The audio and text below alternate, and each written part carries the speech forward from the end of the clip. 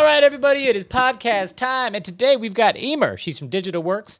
She's a mastermind, and look, you probably just bleep me out to listen to her. But what she's going to talk about is how she started her business, some marketing tips, and advice for starting your business. So grab a marshmallow, pull up a log. It's story time. You got cues, throw them down below, or drop me a line. Enjoy. Welcome back, folks. It's Collaboration Station, and we are here with Emer from Digital Works. I'm not going to toot her horn for her. She can do it herself. Talk to me. My name is Emer McManus, and I run a digital marketing agency called Digital Works, DW, based in London. And what we do is we manage the social media of multiple brands across the UK and Ireland. So are you telling me if I work with you, I can get 1 million followers in 3 months? I wish. If you pay for it, yes. Yes, doable. So talk to me about what this process is like. I know that social Sure. media is an absolute pain in the tail for me as an individual going through and posting every single day. And you're saying you can make my life easier. Yeah, exactly. So what we actually do at DW is we work in two different ways. A company will come to us and they'll tell us, we have a marketing team and the marketing team needs support with their social media management. What that actually means is if they have people in place, we come in and we train up their team, because what happens in this world is it changes so fast. And as a company, what we have to do is we have to stay up to date with the trends. So we go in and retrain marketing teams. And then the other side of the business is that if companies just don't have time or don't have budget to hire a whole team, what they'll do is they'll outsource it to an agency. And then what we do is we become an extension of their team and we take over a brand's social media and represent the brand on their behalf. That seems like the perfect marriage of a client and a outsourcing relationship. Yeah. Outsourcing relationship? Outsourcing an agency. So a client and an agency relationship, where it's, we know that in-house communications, PR, advertising teams are always just slammed. Yeah. Everybody just throws everything at them. We need an internal comm video. Can you do it? We need some photos for this. We need social media. Can you just do that? And then can you book all this other stuff and make this stuff work? Yeah. And so for you guys to go in, to bear the burden, the brunt of the burden on that, to take your professionalism, not only to deliver the job, but then to upskill everybody inside the offices, it seems like a win-win for everybody. It is. And you know what I actually love about it? I think companies are wise when they outsource it, because someone like us, we're working across different brands and different sectors. And what that means is we're pulling in knowledge from different sectors. Whereas if you're in a company and you're on the marketing team, you're just focusing on that company's mission and you actually mightn't see from the outside in. All you're doing is looking from the inside out. So someone like us can actually come in and bring in new ideas. Something so random that worked across food and drink might actually work for a fintech company, and we just have to try it. That's huge. And I feel like a couple of years ago, I feel like there was a massive shift to bring people in-house so that people could save money on creative. So they get the filmmakers, they get the photographers in-house. But the problem is, as you said, they're from the inside looking out. So they don't necessarily see what's going on in the industry and what other agencies, what other clients are doing. Whereas because you are specialists, you're on the outside, you look at all brands, not just one brand, and you learn how all of them are communicating. So then as I hire you to come do my stuff, you take all of that skill from all these things that you've done to help me. Yeah. Which is an absolute no-brainer as a client. It is. And, I think as well, for us and for the team, it keeps everybody engaged because you actually don't get bored working on one project. So, every time we get a new brief in, you're coming up with new ideas, you're coming up with new strategies. And, once we can convince the client to try something and test it out, once we get over that line, then we have so much creative freedom with what we do. But everything that we do, you have to track it. We could be pulling ideas in from different sectors, as I said. And what that means is there's also this big trial and error period. But sometimes, again, if you're a marketing executive or a marketing manager, you might be scared to actually think outside of the box, whereas you can just blame the agency if they do it. So that's why we love it. And another thing as well is with us, what we found is that if you're working across multiple sectors, you can literally bring your knowledge anywhere. You can bring your knowledge to a pub quiz. You can bring your knowledge to a wedding, because you are going to find someone. Is this really about getting good at pub quizzes? This is ridiculous. I know you're inside track. You're right, 100%. It's the skills that you're utilizing don't just live within social media. No. They live within all facets of business. Yeah. And I think that's the fun part about what we get to do and be creative in the businesses that we run. Yeah. All too often in my industry, say photo or video, there's no tracking on it, right? So it's like client wants a thing, they want some photos, they want some videos, and they want to put them out on YouTube, and they're going to go viral. And you're like, that is not the way it works. Oh, yeah. And so talk to me about this. My understanding is you put some budget behind photos and videos, but the truth is if you don't track it and you don't have any non-organic reach, as in like paid reach, how can we prove to the clients that we're actually valuable? Totally. That it works. That, you know what, that it works, that is $1 million question. And really, at the start, it is setting realistic objectives. Because as you said, clients, you know, if they don't understand this industry, they think, oh, I'm going to post a video, put 50 quid behind it, and I'm going to have 1 million views. That absolutely does not happen. And people need to understand that social media is a marathon and not a sprint. And it really depends on the size of a client's budget. It really does go down to that. If you have a £500 budget to spend on organic social media, you're not going to get as far as you would if you had £5,000 to spend, because people are going to give you more time. You've got more money to spend on ads. So what we do anytime we start a campaign, we set like KPIs, absolutely realistic based on previous months' growth that they've had. So we look back maybe like 6 months and we say, okay, your website clicks grew by 5% in 6 months. Your audience grew by 3% in 6 months. Now, as an agency coming in, we know our benchmark. We know what we can do for brands based on our averages across all of our clients. So then we set that as a benchmark, and it could be, okay, well, we'll get 10% growth, you know, in the first 8 weeks, for example. We have to track absolutely everything. We never share a social media post. We never share a video, anything at all, unless it's completely tracked. Dang it. I am failing on all fronts of social media, including this video. So if you look at, for example, like brand reach and brand recall, we spend all day, every day scrolling on our phones now. This is all we do, okay? We just scroll. That's true. I see him in the office. It happens. We scroll and scroll and scroll. And as consumers and as human beings, we suffer with information overload. So things aren't actually going in. So when it comes to a brand and when it comes to a marketing campaign, we always say to a brand, before even somebody considers even trusting you or purchasing from you, they're going to need to see your content 15 or 20 times, because the first 15 times that you might post or I might see an ad of yours, I'm probably not even going to notice it because I'm actually just scrolling through my feed aimlessly. So what we need to do is when we develop a campaign, we need multiple touch points. You need to see someone, you need to touch somebody on their phone, you need to touch somebody when they're on their desktop. If you're doing a really big ads campaign, you need to touch that person when they get off the tube and they're going up the escalator and looking for your brand there as well. There's loads of touch points as well that you need to look at, like when you start any campaign. It's like a photograph. Like if we're going to be sharing your image and we want, and you've taken this super iconic photograph, like, I don't know, lots of them, hundreds of thousands. Yeah, in Alaska, for example. Okay, and we want everyone to see that, but like sometimes we get so stuck in the fact it needs to just be on social media, but there's times when people aren't on it as well. So we need that posted on Instagram, we need that on Facebook, we need that on LinkedIn. We also need that on the billboards of when people are stuck in traffic because people have started traveling again post 2020. Do people even look out of their windows when they drive? Every time I look at anybody driving, they're always like glued to their phone. Yeah. Like, you know, hopefully not hitting anybody, but you're just like, dude, you're on your phone, you're driving.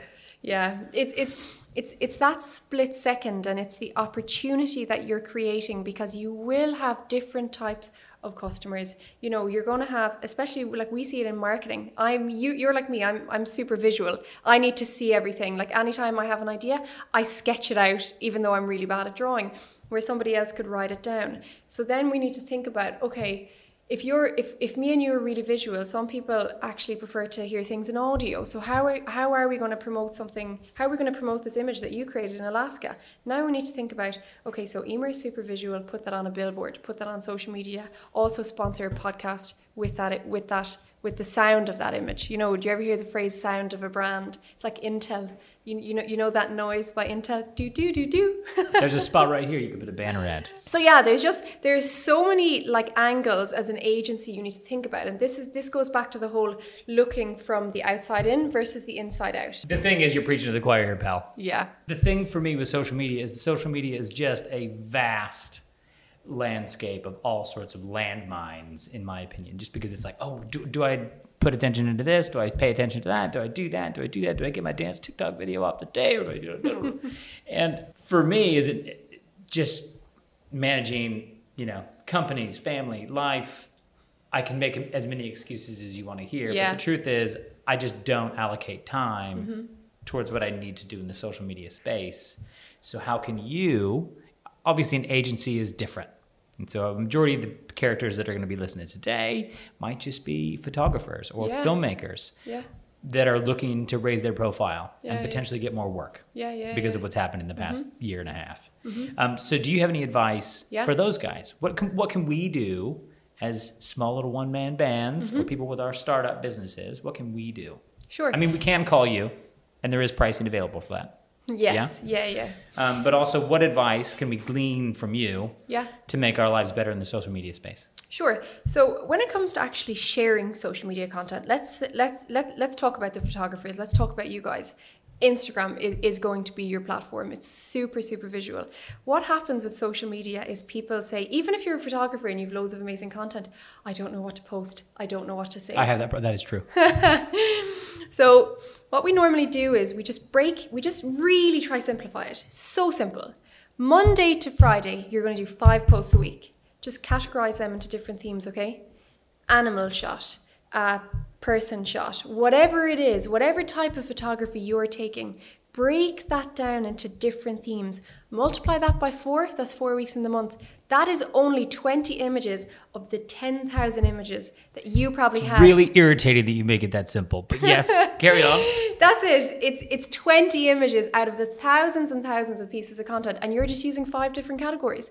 Literally follow the same category, because what you also want is you want people to go to your feed and understand what you're about just by looking at it. So like they go, oh wow, he takes shots of animals. Wow, he goes to Antarctica.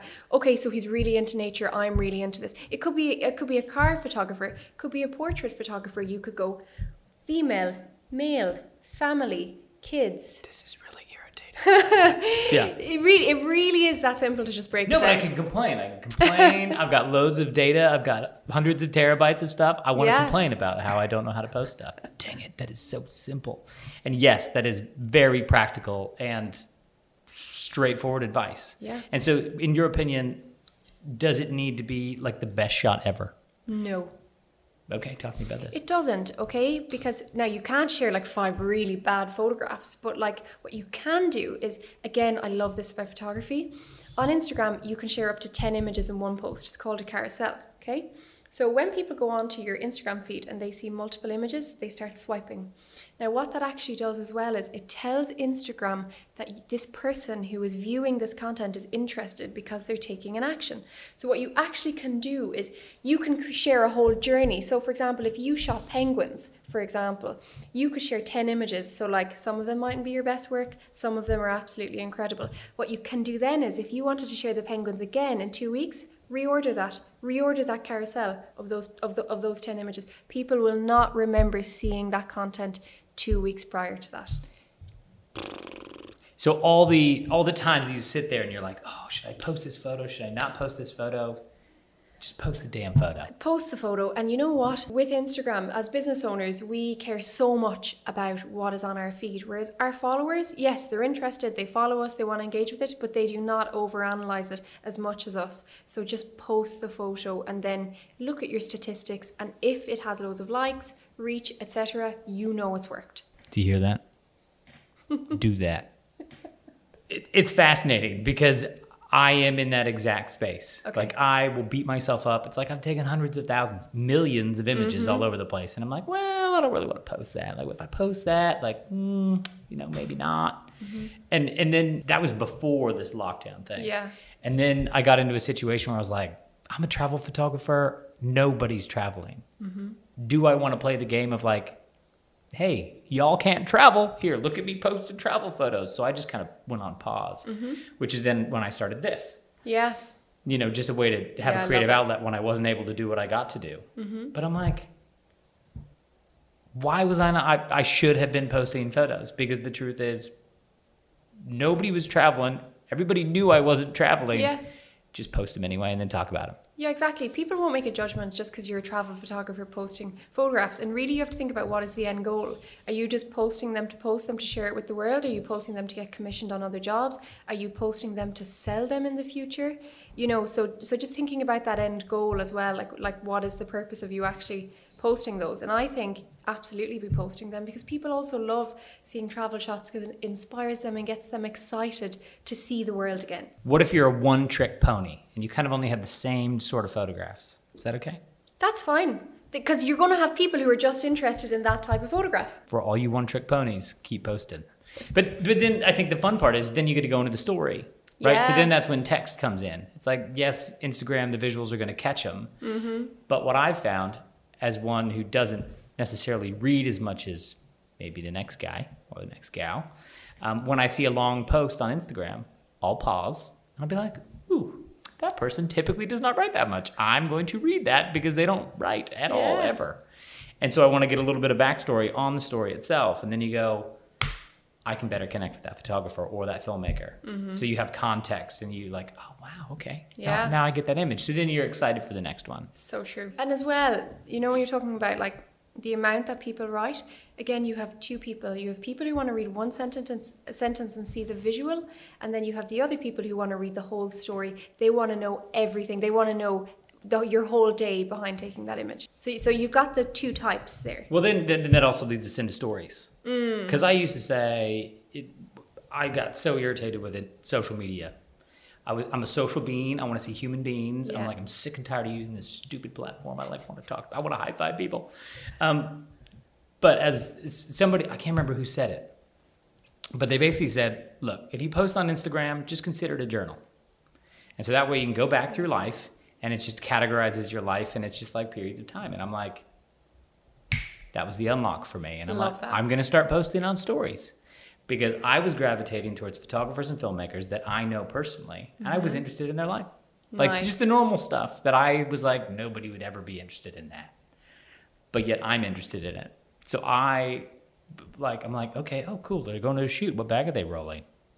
What lens did they bring? Like what did they just pull? What is that in their bag? See, yes, I love it because it's people like you, you know, like they're like-minded like you. It's like us. We follow other agencies and we want to find out what they're doing at their agencies. And if we think they're doing something cool, we're like, guys, we need to get on that. I totally get that. It's like I was talking to you the other day about, you know, like kit and like, you know, all the different types of kit that you have in your office is absolutely insane. And that is a kid in a candy store. Like when you're into photography, you know, but if you're not into it, it mightn't make any difference to you. You mightn't realize how awesome this Canon camera is here, you know? Oh, you mean this little bad boy? Oh yeah, this thing? Okay, great. No, I get it. Because when I started making the videos in the office, people were always asking about what was in the background, i.e. like the dinosaur. Or the lightning bolt or like this stuff in the background. I was like, oh yeah. I mean, they're normal to me because I see them every day. They're in my office or the quote that's in my office. But I'm like, it just kind of switches people's mindset up when they get to see something new or something else that's different to theirs. So let's get back to making millions of dollars and having hundreds of bazillions of followers. So you can do this for an agency and you can do this for an individual. What do you like working on more? That is a really good question. I think it depends on the brand. We really love working with small teams because we can add so much value. Whereas sometimes in the corporate world, you might get a bit lost. What we've started doing in terms of, you know, the last 12 months, we had to do a huge pivot of our business because, you know, a lot of our business was made by social media content of us being in the office, sharing videos, sharing tips, and we all worked from home for the last 12 months. So what we did was, and this is something that we realized we love, we hosted workshops for really large groups of people on Zoom. And that is going to be one of the routes that we take going forward, like hosting regular workshops and just giving people tips. Yeah, that is interesting because loads of people in this industry are figuring out ways to pivot. And I was chatting with a couple of colleagues that are filmmakers and photographers, and they have literally locked up all their camera equipment, parked it, and have no intention of picking it up again. They've shifted to webinars. They've shot hundreds of hours of content utilizing some technology in the little computer things and using iPhones. I mean, it is insane. These are guys that I shot loads of stuff with in the States. They've shifted over to iPhones. They send iPhones out to clients with tripods, with ring lights and everything else, and they run the show with the CEO in his office. So you can reschedule like that. No big deal. He's got 5 minutes. Boom, it's set up, sits down, delivers the line. And in the past, you used to have to go out, grab all the camera equipment, grab the lights, get the crew, show up, go sit in the office, set up an hour early, and be ready for this guy. So he's got 5 minutes to sit down and do the thing. And you're like, and then the company's wasting shed loads of cash. Yeah.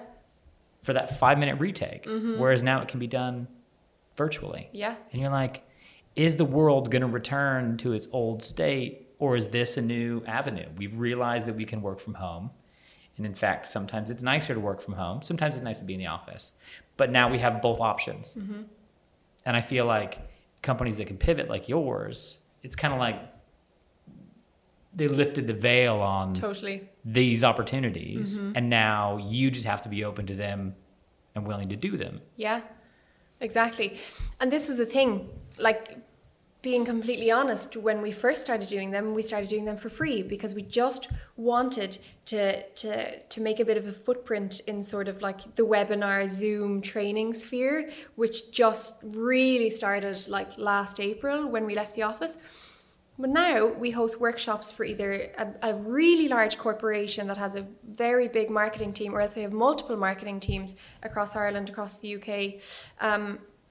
And we'll make a big plan, and we do charge a fee for those. But like that all stemmed, and this could be taken for, you know, if you're a photographer, just doing those free workshops to start off, or offering some part of your service for free. There's so much competition in our industry, and the same in yours, that you have to actually show how much value that you can add before you want people to start paying for it. And yeah.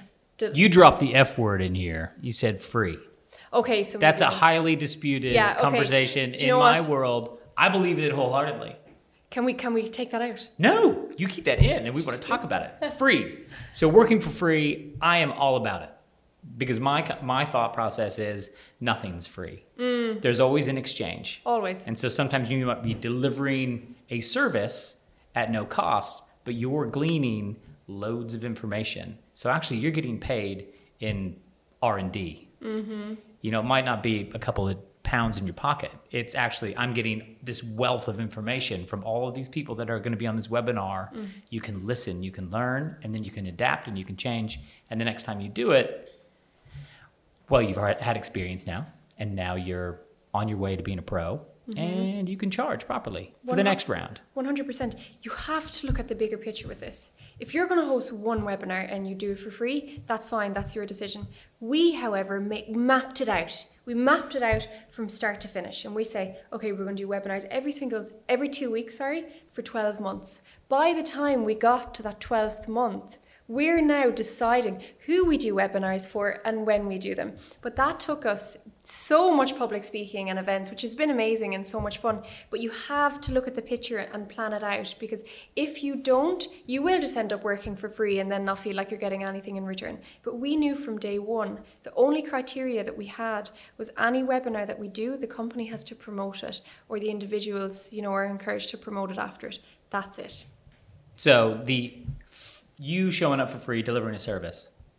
And in the exchange, it was like, if we're going to do it at zero cost, you have to promote the heck out of it. Exactly. And therefore, that works. Absolutely, because now we have 10, 15, 20, 500 people knowing about us than we previously would have if we didn't offer this 1 hour service. So what I'm hearing here is you kind of have to have a plan. Yeah, you need to see the bigger picture. You right at the start, you will feel like, oh my gosh, why am I doing this? By the end, you have to be patient. By the end, you will be like, yes, I'm so glad I did that last year. I think it's hard for a lot of people to see that, because it's in the beginning when you don't have a plan, you go, okay, I've got to feed my kids. I've got to put a roof over my house. I've got to put a house over my head, or whatever it might be. I think the hard part in these situations is when you're at that spot where things aren't going great, you've lost all your business, and now you've got to pivot and make a plan. It's scary. Yeah. Because you're predicting in the future, you might not have a cash flow. You've got to cover your costs. And then you go, okay, well, I'm going to go do a bunch of stuff for free, but I'm trying to think on a 12-month term. But you're really just trying to get something in the door. And I think as photographers and filmmakers, we often fall into this. I'm not saying all of you, but me, I do. It's like you put your blinders on. If something comes in, you just do it. And then you forget about what's going on out there.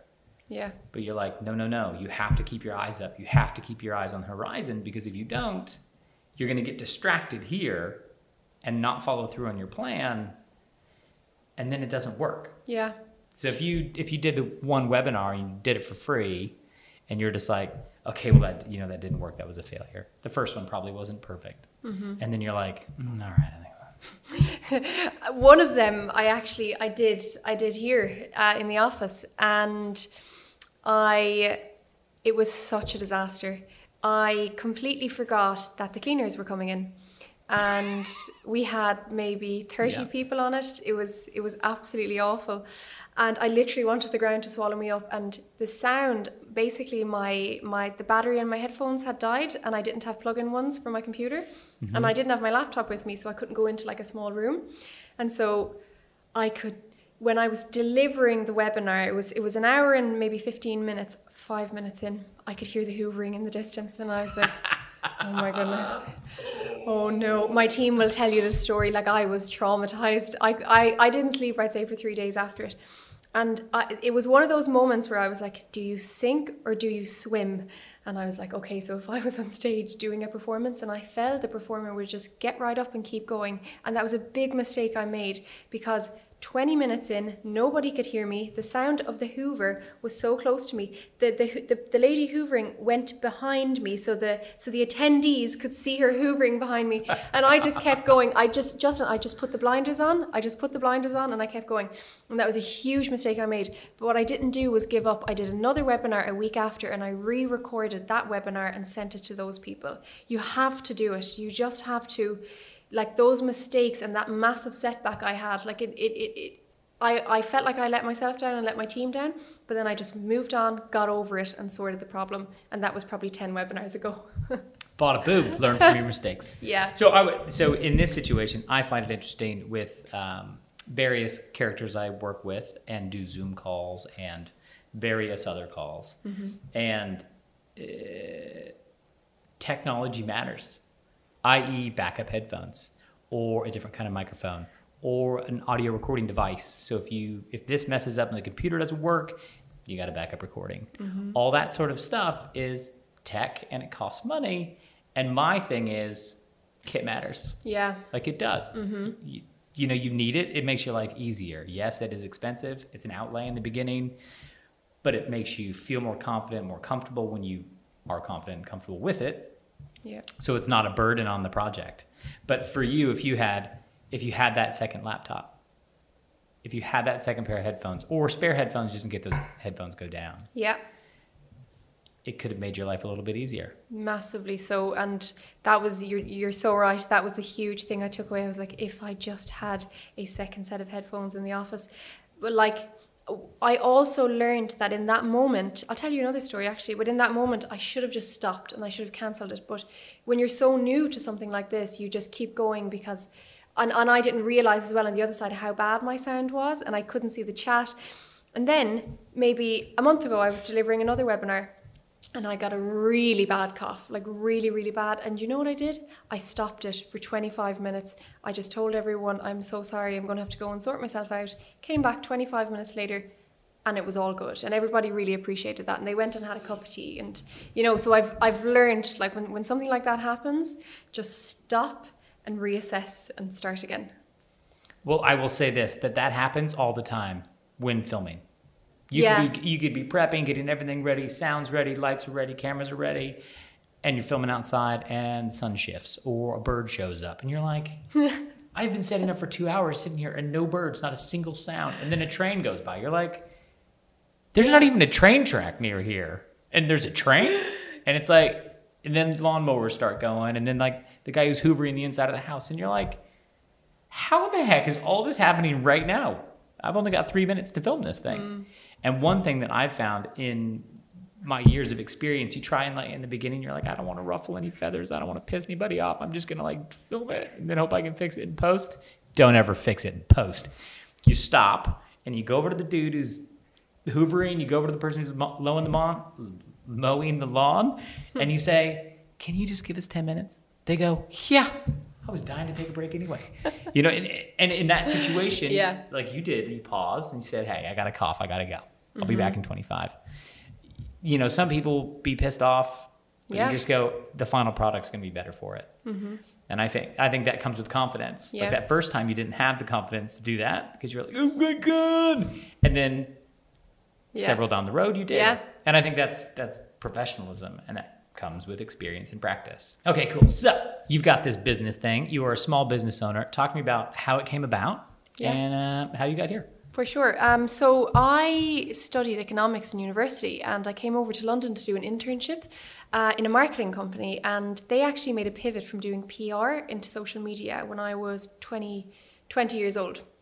So what I did was I absolutely fell in love with the industry, and I convinced my uni to allow me to defer a year so I could stay in London and basically learn everything I possibly could about marketing, in particular social media, before I went back to Ireland, because I knew the minute I finished my degree, I'd start applying for jobs.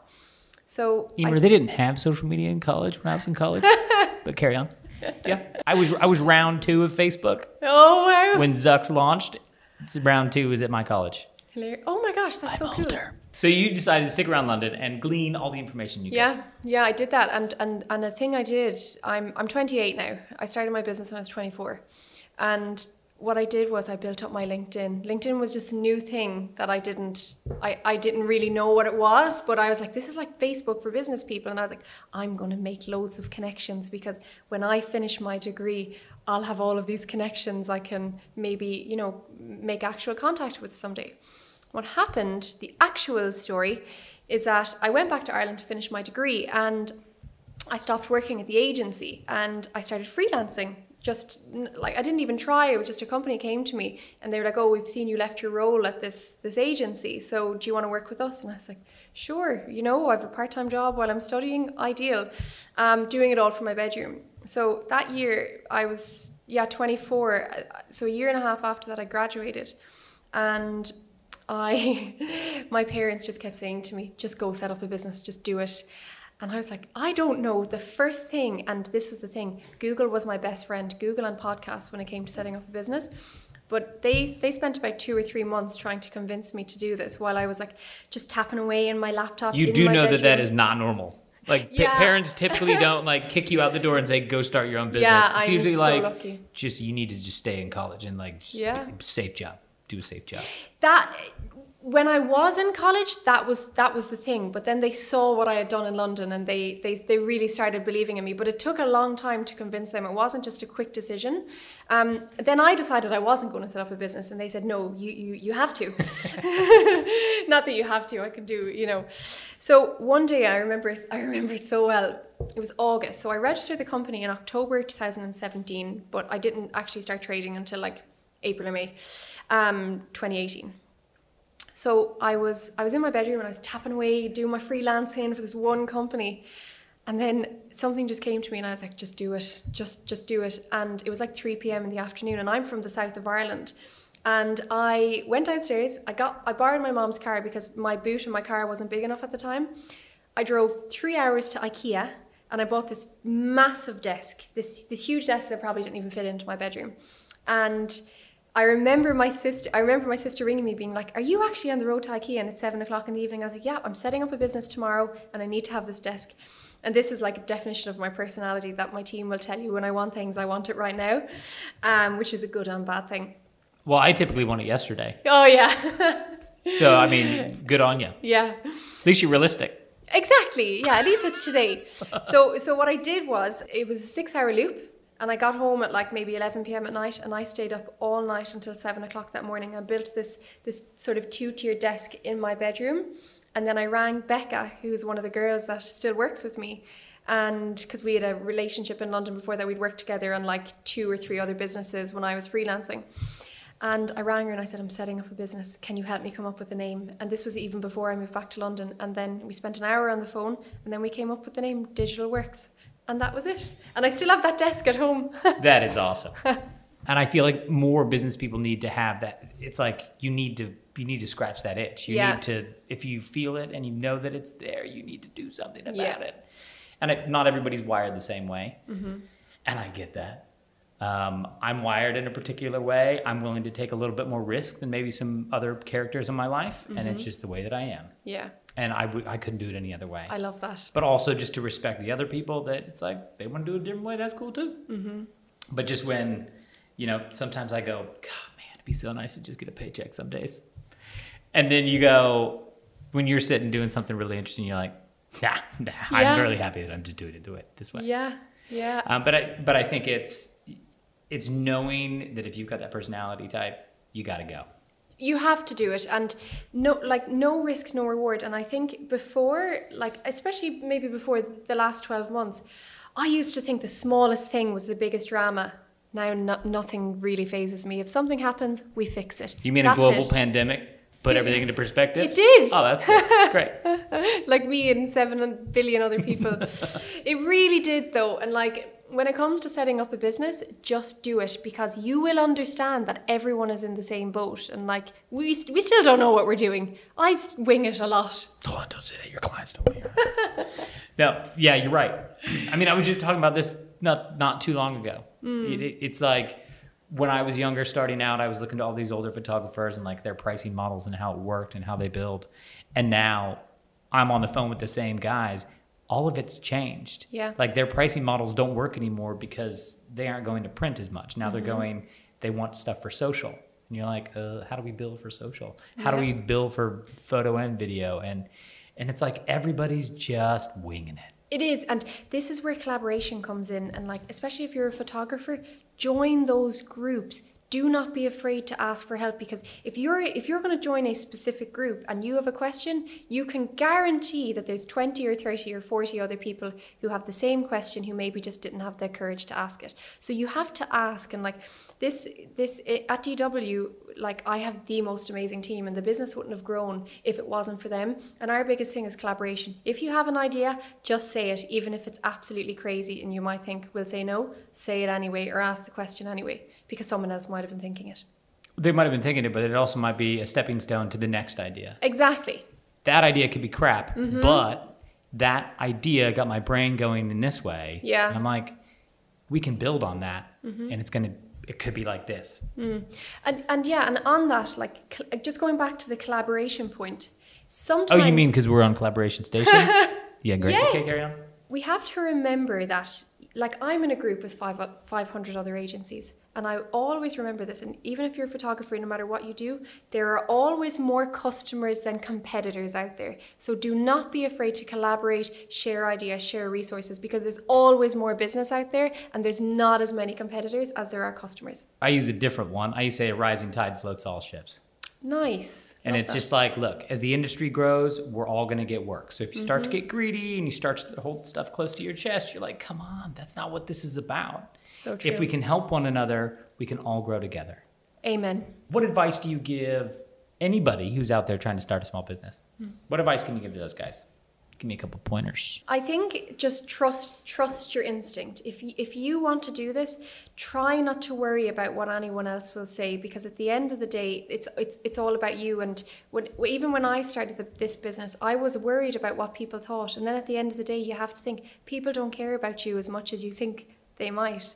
Another thing is like a real practical piece of advice I could give is that when I set up this business, I did not know how to register a company. I did not know how to do accounts, filing and tax.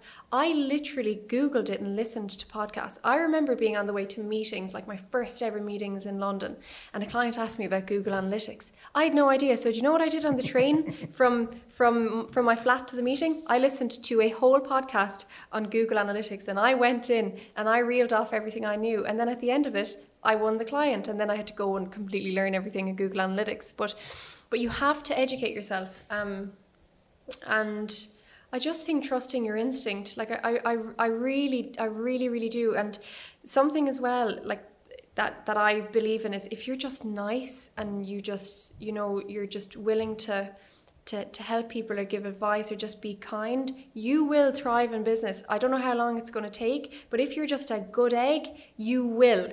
I love it. Oh. Yes. If you are a good egg, you will thrive in the world, in relationships, in business, all of it. If you're a good human being and hope to do good, I feel like you're going to win. If you're sneaky and you're going to like try and like be underhanded, eventually you will be found out.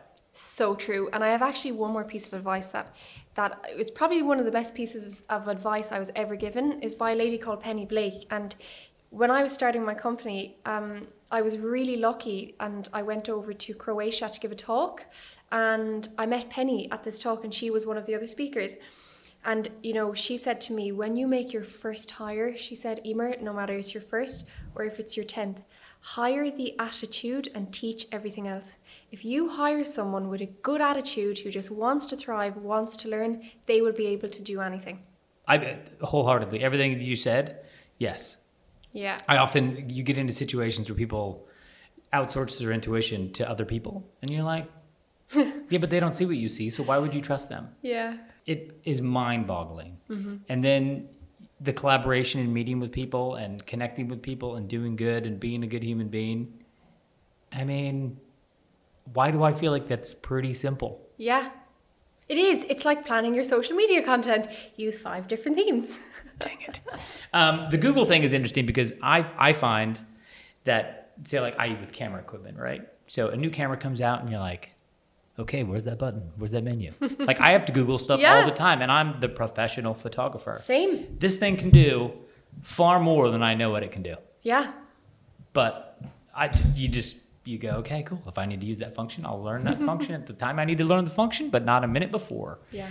And I feel like being humble enough to know that you don't know everything is a huge part of that. Yes. It's like, I am good at what I do. Mm-hmm. I am not the best photographer there has ever been. I'm not the best filmmaker there's ever been, but I'm pretty good at what I do, and I can do it quite well. Mm-hmm. And if I need to learn some things, the first thing I do is I go to Google, whether that's like how to hammer a nail into a post in my house, or where do I find that menu on the camera? Yeah. It's the same in using the tools. Mm-hmm. If you're not using the tools that are supplied to you, it's just like, come on, man. Yeah. Yeah, and just not being afraid to ask, not being afraid to reach out to someone who's in the same industry as you and just literally asking them the question. What you're actually doing there then is building that relationship with that person as well. Stop it, building relationships. So to me, that's what this collaboration station thing is all about. It's like there's a bunch of people in this office we work at, right? They're all doing individual things, but we are all dealing with the same problems. We have a problem. We have a crisis. We need to bring in more clients. We need to service our clients. We need to deliver the best that we can possibly deliver in the areas that we deliver them in. But can I help you with anything? Is there anything that, like, maybe I know some people that might need your service. Maybe I need your service. Or likewise. So it's asking other people and talking to other people about what you do. And what I love to do is over-deliver. It's constantly over-delivering, giving people more than what they pay for. And they go, that guy's pretty nice. I like that person. Mm-hmm. You know, that's good. They help me out. Love it. Your ethos, my ethos, very similar in business. I think the goal of any of it is to build great relationships. Yeah. And if we're not in it for relationships, it's like, what are we in it for? We in it for bank balances?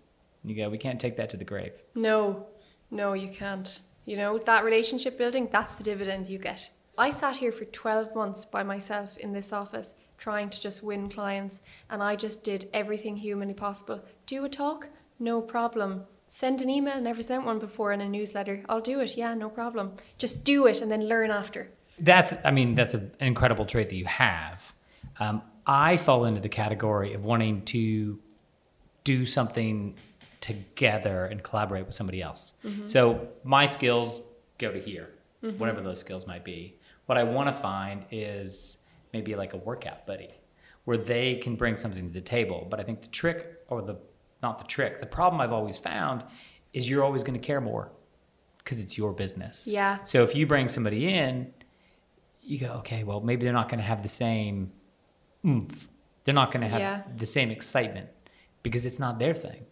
So do you go into a partnership?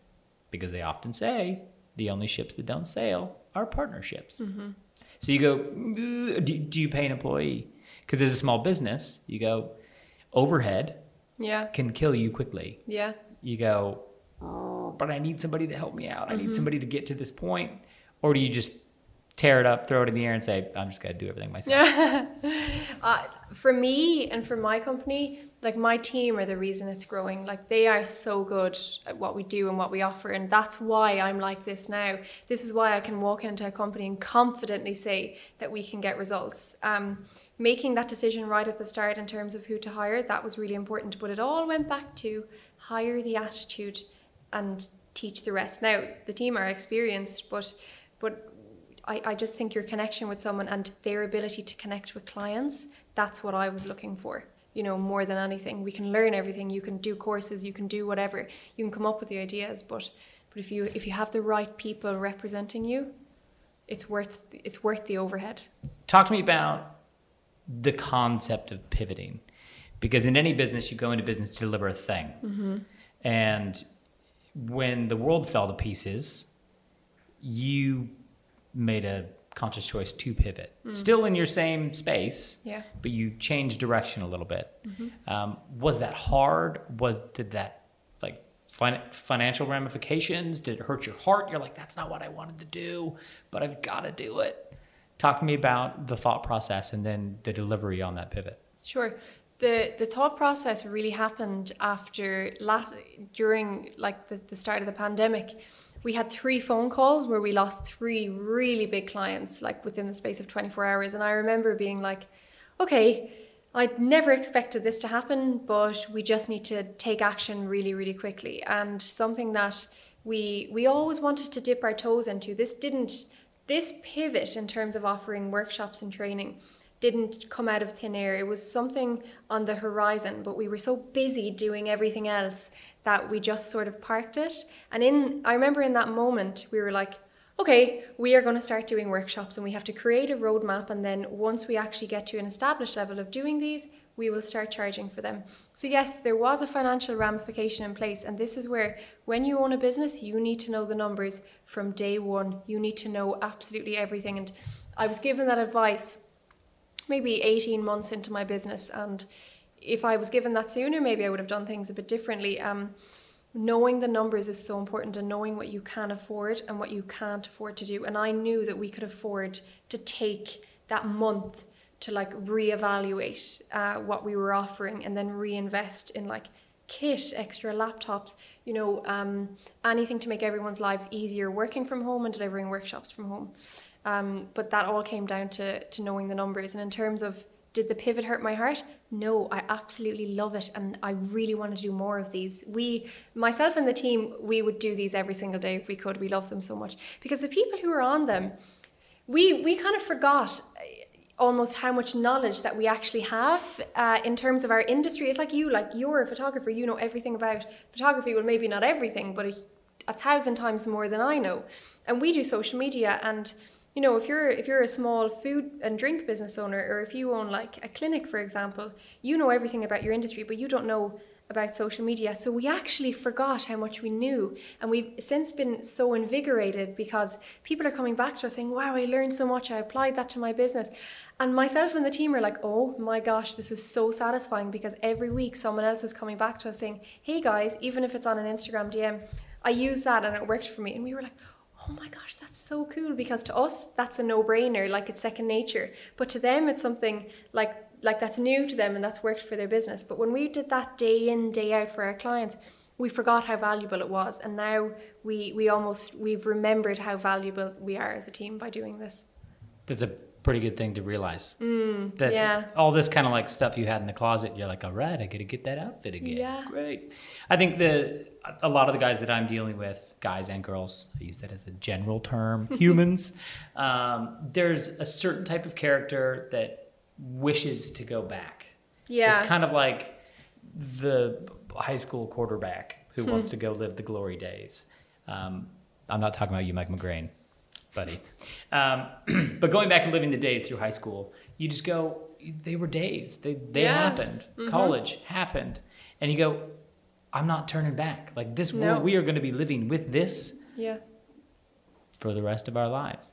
And you go, you as a business have to figure out how to change your offering to solve those problems. Yeah. And there's people that wish we could go back, but the truth is we're never going back. We're not. So what's next? Yeah, exactly. And for us, I think like that mix of working directly with the brands is great.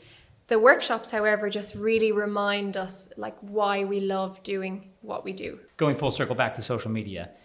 Social media, the reason I hated it was it wasn't social. Mm-hmm. But that's because I was blind to the fact that it really was. It was a way that I could actually connect better. Yeah. To more people on a grander scale. And webinars are very similar. Webinars, you connect with more people in a shorter amount of time, therefore potential clients. Yeah. You can help more people. You can share your story to more people. And you go, if you can get another couple of DMs that say, thanks. That really helped my business. And you just go, yes. Yeah, that's it. Webinar. Woo.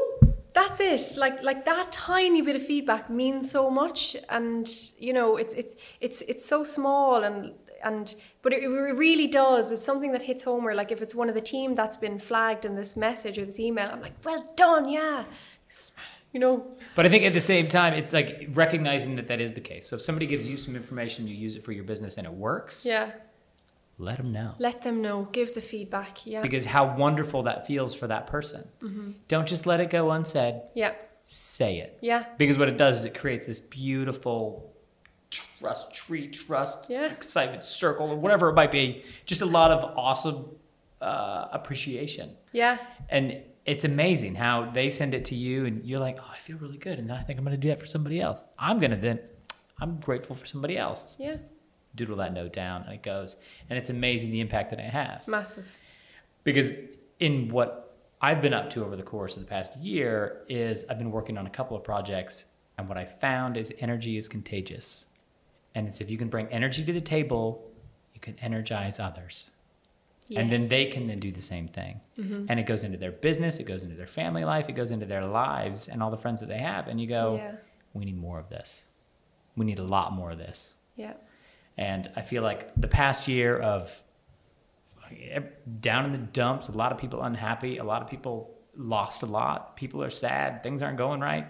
It's like we've got to bring optimism and positivity into this world. Totally. All right, and that's it. Emer, thank you very much for being with us. You're amazing. Your business sounds incredible. And if you haven't checked them out, how can we check you out?